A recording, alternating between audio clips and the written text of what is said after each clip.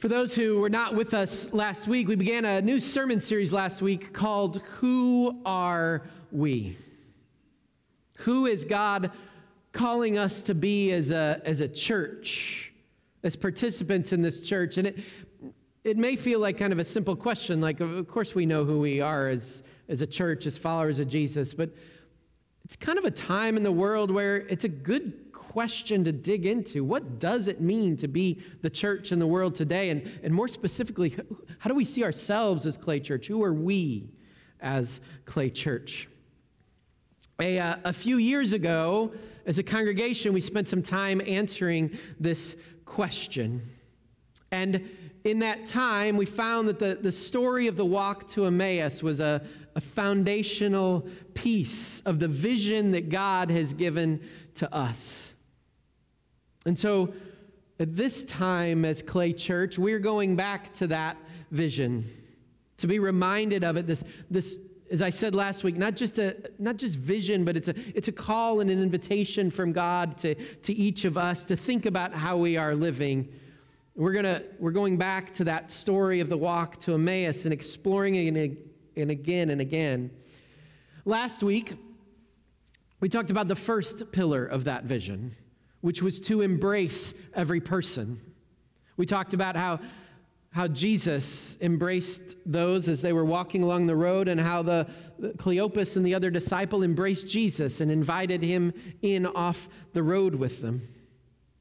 And we said, right, that every person, all of us at some point in our lives, we walk this road that is filled with despair and struggle and suffering and challenges and loneliness.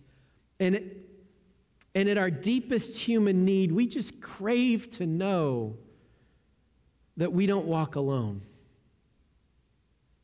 So this first part of our vision is about being embraced, because we crave, right? We crave being embraced. And I should just say, I didn't say this last week, but a couple of people came up to me afterwards and they're like, I love hugs, but not everybody loves hugs. This is bigger than hugs, right? It's that embrace. It's that embrace that says, you matter to me and you matter to God. It's that embrace that says, you're not alone. The first part of our vision is that everyone who encounters us at Clay Church, those who come here to our facilities, those that we encounter through our missions, those as the church, those people that you encounter in your neighborhoods, because you are Clay Church, that they would all know the embrace of Christ that says, you are loved. God loves you. I love you. We love you. Every person embraced. And we talked last week about how God just invites us as a church then to imagine that anyone who encounters Clay Church would say about us, hey, that's that church. Those are those people that just embraces people wherever they are. Today, we're going to look at the same story, but we're going to look at it with a little bit different lens, and we're going to talk about the second pillar of our Clay Church vision, the second answer to who we are. Would you pray with me?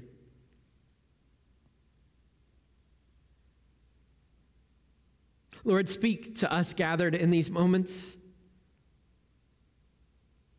Share with us your vision for our lives. Give us eyes to see what you see. Help each one of us to hear the message you have for us today. And just set our hearts on fire, full of the love that you pour into us through your Son, Jesus Christ. In Jesus' name we pray. Amen.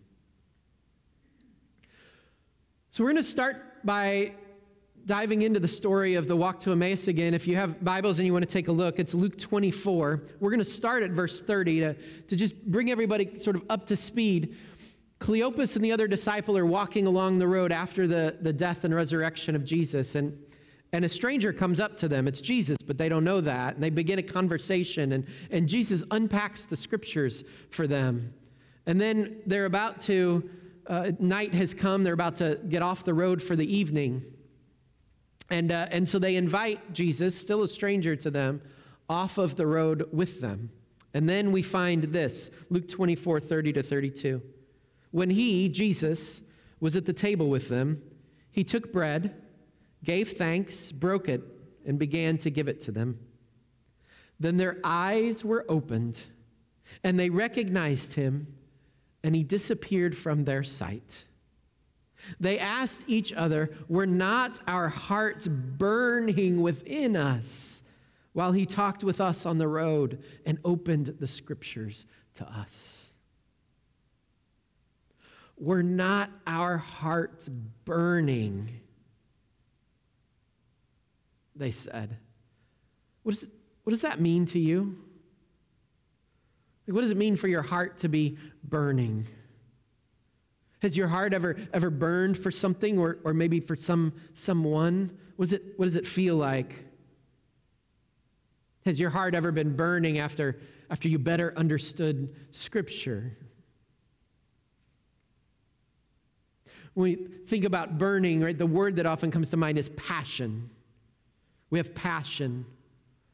I don't know, have you ever stopped and just thought how passion is contagious, how passion moves people, how one person's passion can multiply into other lives? There's a great quote from a theologian and missionary named Albert Schweitzer, and he said this: "At times our own light goes out and is rekindled by a spark from another person. Each of us has cause to think with deep gratitude of those who have lighted the flame within us." Isn't it a great thought that sometimes our flame, our pilot light goes out, but someone else comes to know the love of Jesus and they're on fire with it. And they share it with us. They embrace us because they want us to know we're not alone, that this love can conquer anything going on in our lives. And then we can't help but be so filled with this love, this joy, this goodness, this promise of life eternal and salvation that we want others to know it. And so that passion that's been shared with us, then we take on and we share with others. Passion changes lives. And it's true in other parts of our lives as well, right? If we think about it, think of all the passion that energizes our world, the businesses that affect our lives every day, right? How did they come to be? Well, these leaders had vision, yes, but they also had passion to see that vision come to reality. The movements of history, they all stem from men and women who had passion to address an injustice or to see a dream come to reality, to take up a cause and to change the world. To circle back around to faith, you're probably sitting here today because somebody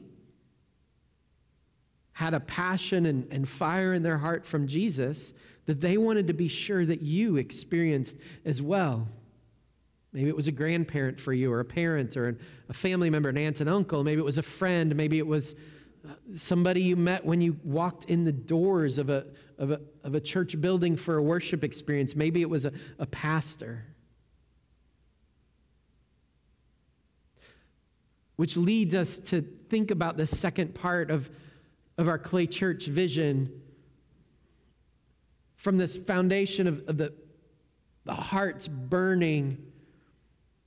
What if we were on fire as a church to share the love of Jesus with others who don't know that love? What if we were on fire as a church?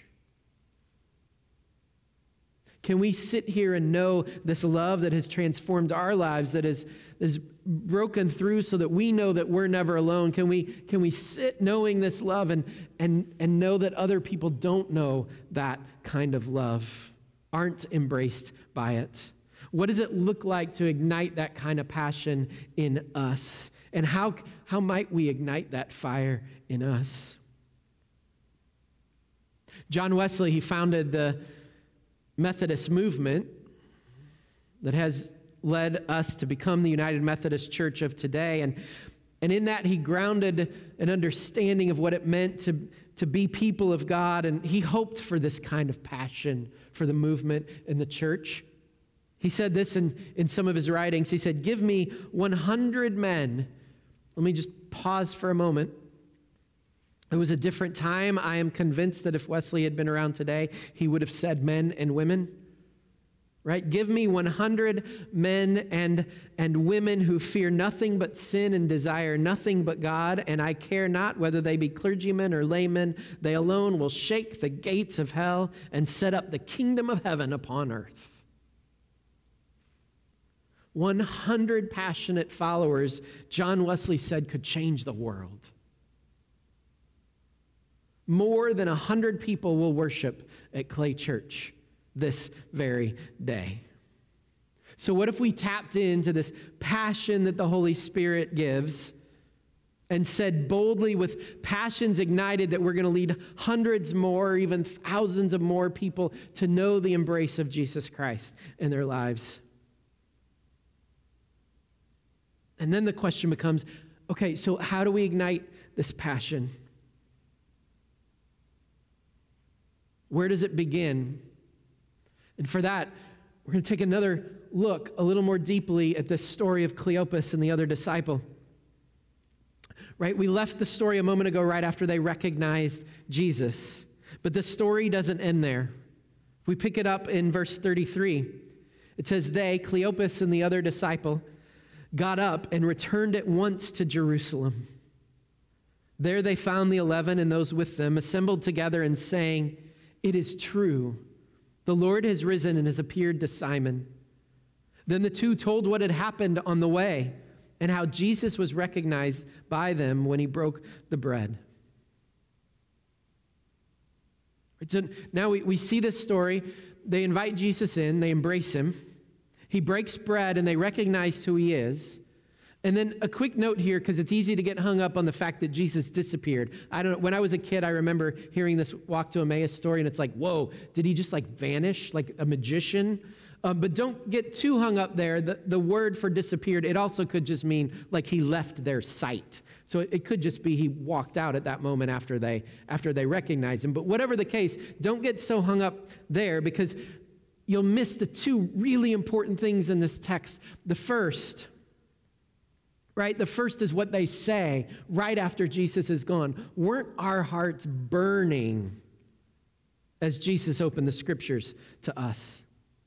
Something happened in them as they began to see that the scriptures pointed to Jesus and resurrection and salvation. Something clicked inside of them, and they couldn't sit on this news, right? It was stirring them up. Which leads us to the second thing that was said in this scripture, and it's kind of easy to miss this. They got up at once and headed out. Now, a little context about this line. If you would go home today and Google Wadi Kelt or ancient Jerusalem Road, you could try that as well. You'll likely get a chance in the images that are there to see some of the landscape right around Jerusalem. Jerusalem is the city on a hill. It sits up on a hill, and it's in the midst of hills all around it, right? And you might be like, okay, so what does that have to do with at once? Well, when you see the rugged terrain and the hills that are right around Jerusalem, you begin to realize that traveling these roads was not easy. It was dangerous, and you certainly wouldn't want to be on these roads at night, right? For one, if you couldn't see where you were going, right? Imagine there are no flashlights here, right? So if you lose your flame, you don't have any light. And if you were to slide off the side of a road, there are deep ravines and ditches and even cliffs that you could slide off into. But the even greater danger was thieves and bandits, which in the time of Jesus would be all around the roads, and they could be waiting around any turn. Which helps us understand in this story Cleopas and the other disciple, they were getting off of the road at night. Why? Well, because it's dangerous.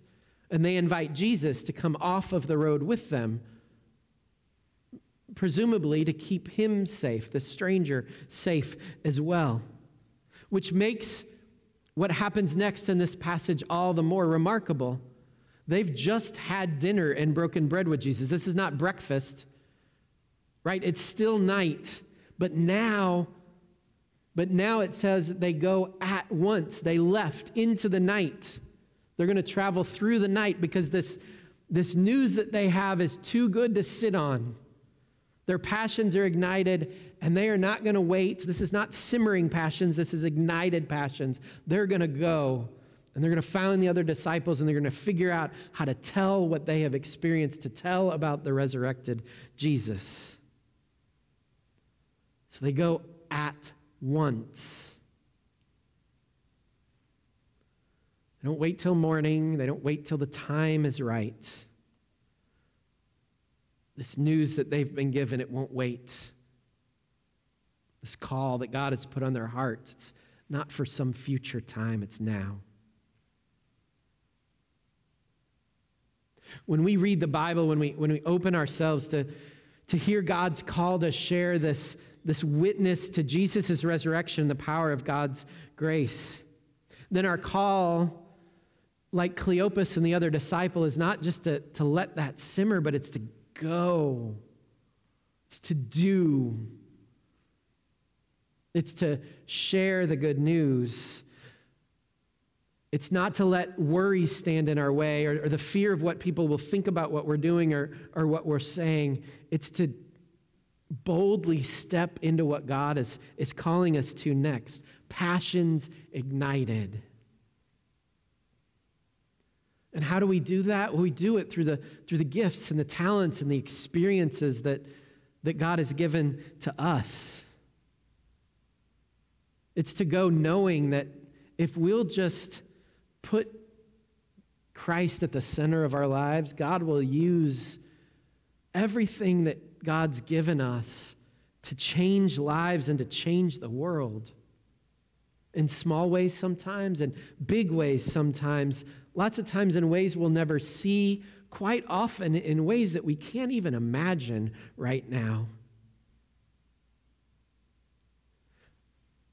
And before we think that we've just drawn this out of a single scripture, this message of living into our passions and letting our hearts burn and doing something about it appears again and again and again in Scripture. Mark 12, verse 30. So love the Lord your God with all your passion and prayer and intelligence and energy. This is the Message translation. You might know this as love the Lord with all your heart and all your mind and all your strength. But note the word for heart, it's passion, it's what drives you. Set yourself on fire with the love of God for others. Romans 12:11, don't hesitate to be enthusiastic. I don't know what your experiences is of how people see church in the world, but I'm not sure enthusiastic is in the list of adjectives that people say. What would it look like for Clay Church to live enthusiastically in the world so that people are like, yeah, those people are enthusiastic about what they're doing and what God is doing in their midst. Enthusiastic. Be on fire in the Spirit as you serve the Lord. 2 Timothy 1:6, for this reason I remind you to fan into flame the gift of God, which is in you through the laying on of hands. Fan into flame the gift of God. This is our vision. Passions ignited, fanning into flame the gifts that God has given us. And here's the incredible thing. We kind of know what this looks like. Let me tell you a few stories of what this looks like. Sue and Jean, members of Clay Church, they saw a need in our congregation. There were some people that were hungry. Members of the church, handful of families, 2 or 3 families. And they had this passion from God. God set their hearts on fire to say nobody should be hungry in our midst. And so they started a little church food pantry to feed those 2 or 3 families. That passion, it continued to burn, that there should not be hungry people around us. And so that little food pantry that started in 7 days last week served over 400 families. Passions ignited. Juliana sat in worship, heard a call from God to pursue the passion that was in her life, caring for the families of children who have cancer in Kenya.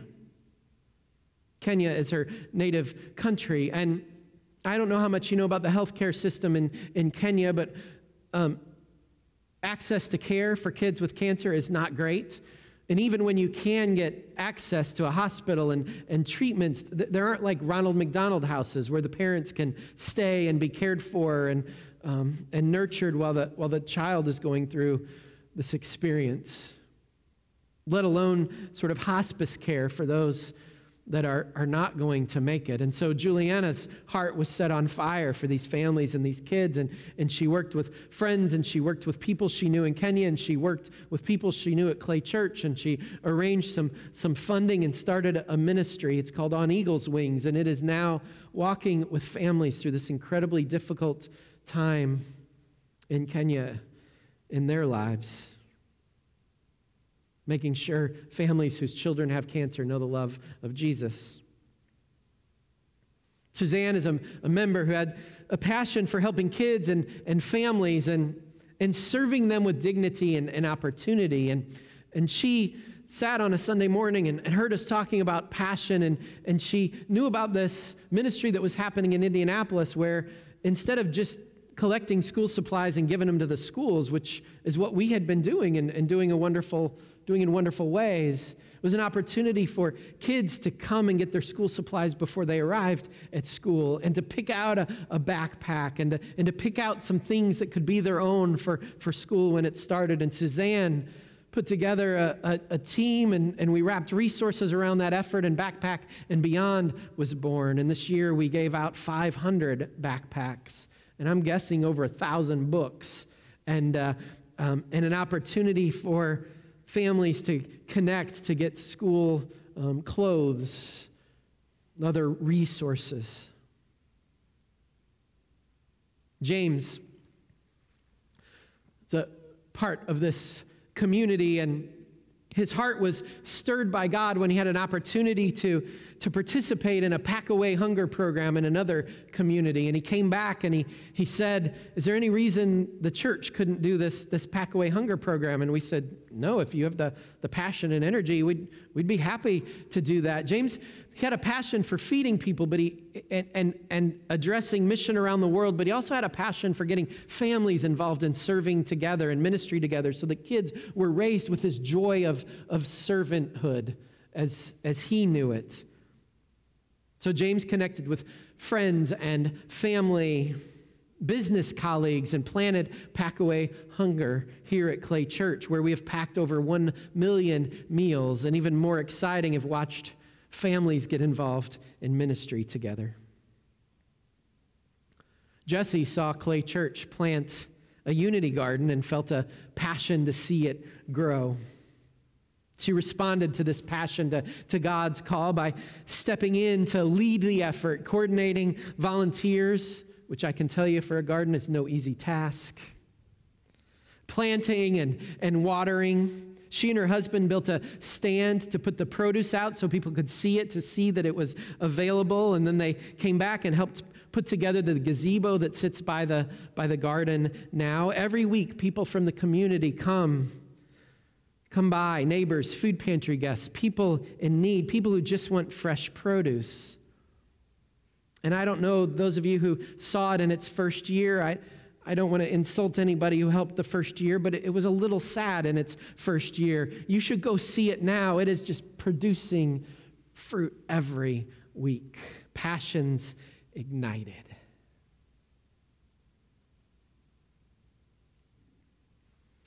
Seven years ago, when we first talked about this pillar of our vision, igniting passions to serve where God calls. I actually gave a sermon and I inserted a story that I had created that imagined a unity garden. We didn't have one at the time. It kind of imagined a unity garden and all the different ways that people could connect in ministry to it. Today, 7 years later, I don't have to imagine a story. These things are happening. God is doing these things because of this vision. Right? We can tell stories like the mother who was connected through the food pantry but had cancer. And because it wasn't just about giving food, but about caring for the soul, I had an opportunity to go and baptize her. And then when she passed, an opportunity to walk the family through that time of grief, to help them know they are part of God's family.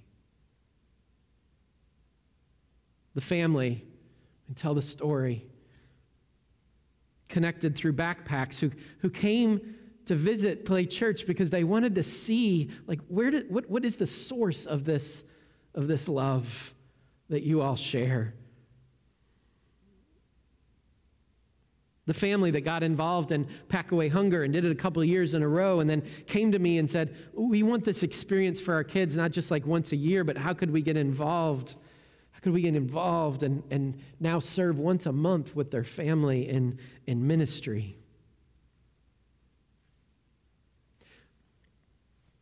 You'll notice something about all these stories, or I hope you can notice something about these stories that's important as we think about this vision of igniting passions.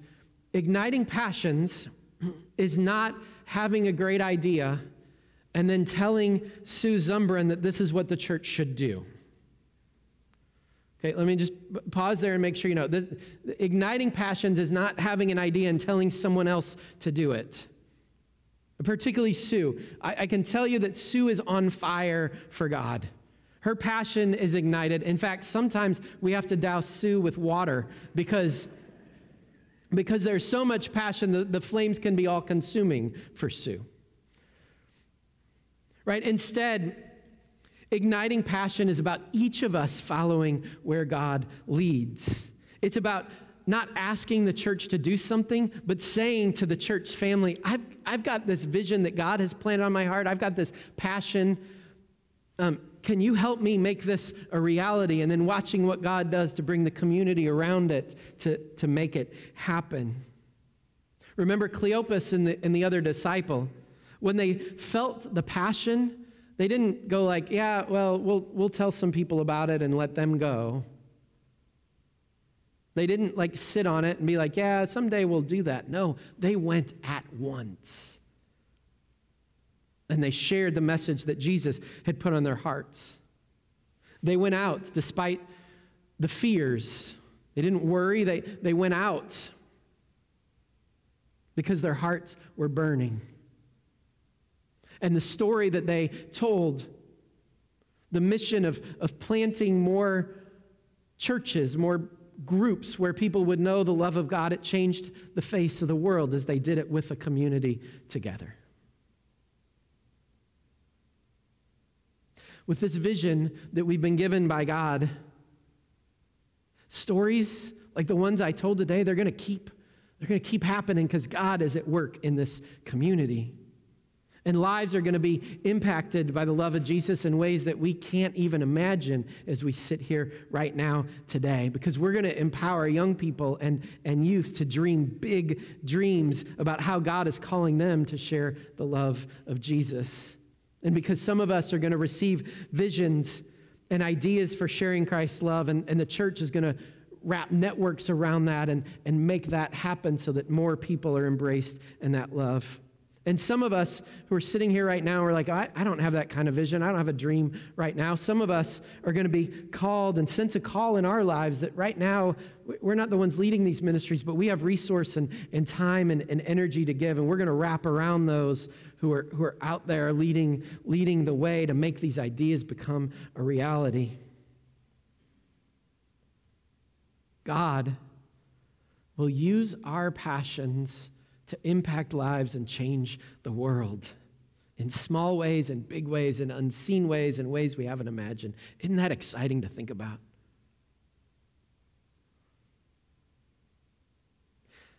So let me invite you to hear this message today. The world needs you. People who don't know God's embrace, they need you.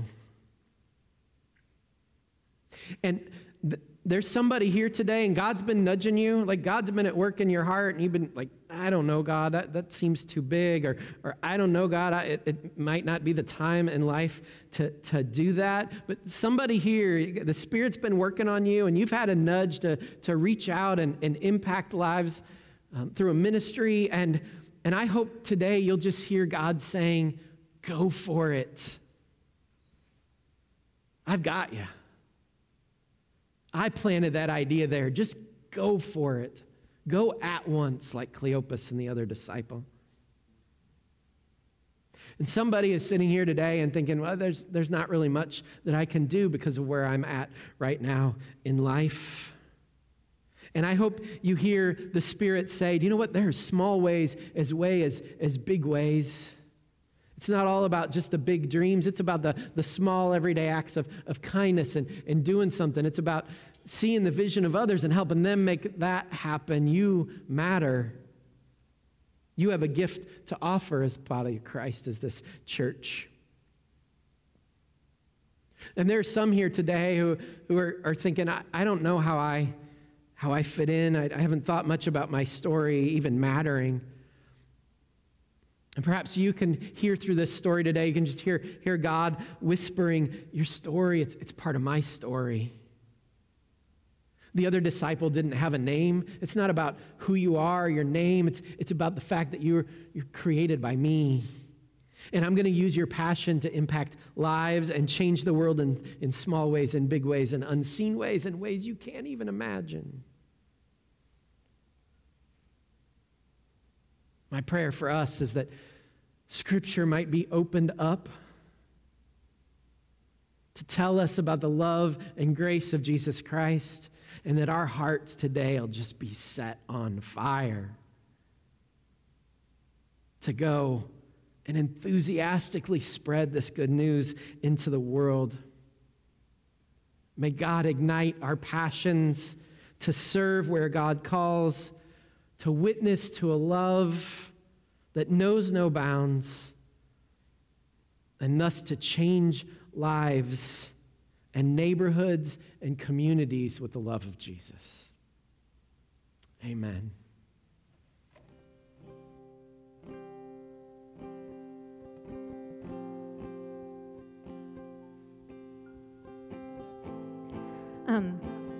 I'm sensing a need to take a few moments and just think about those places that maybe God is stirring up in you right now. So we're just going to play for just a few moments, and we'll sing some,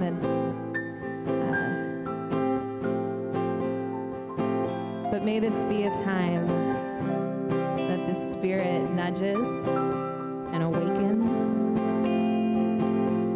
And if it makes you nervous, that's probably the thing that you're supposed to be pursuing.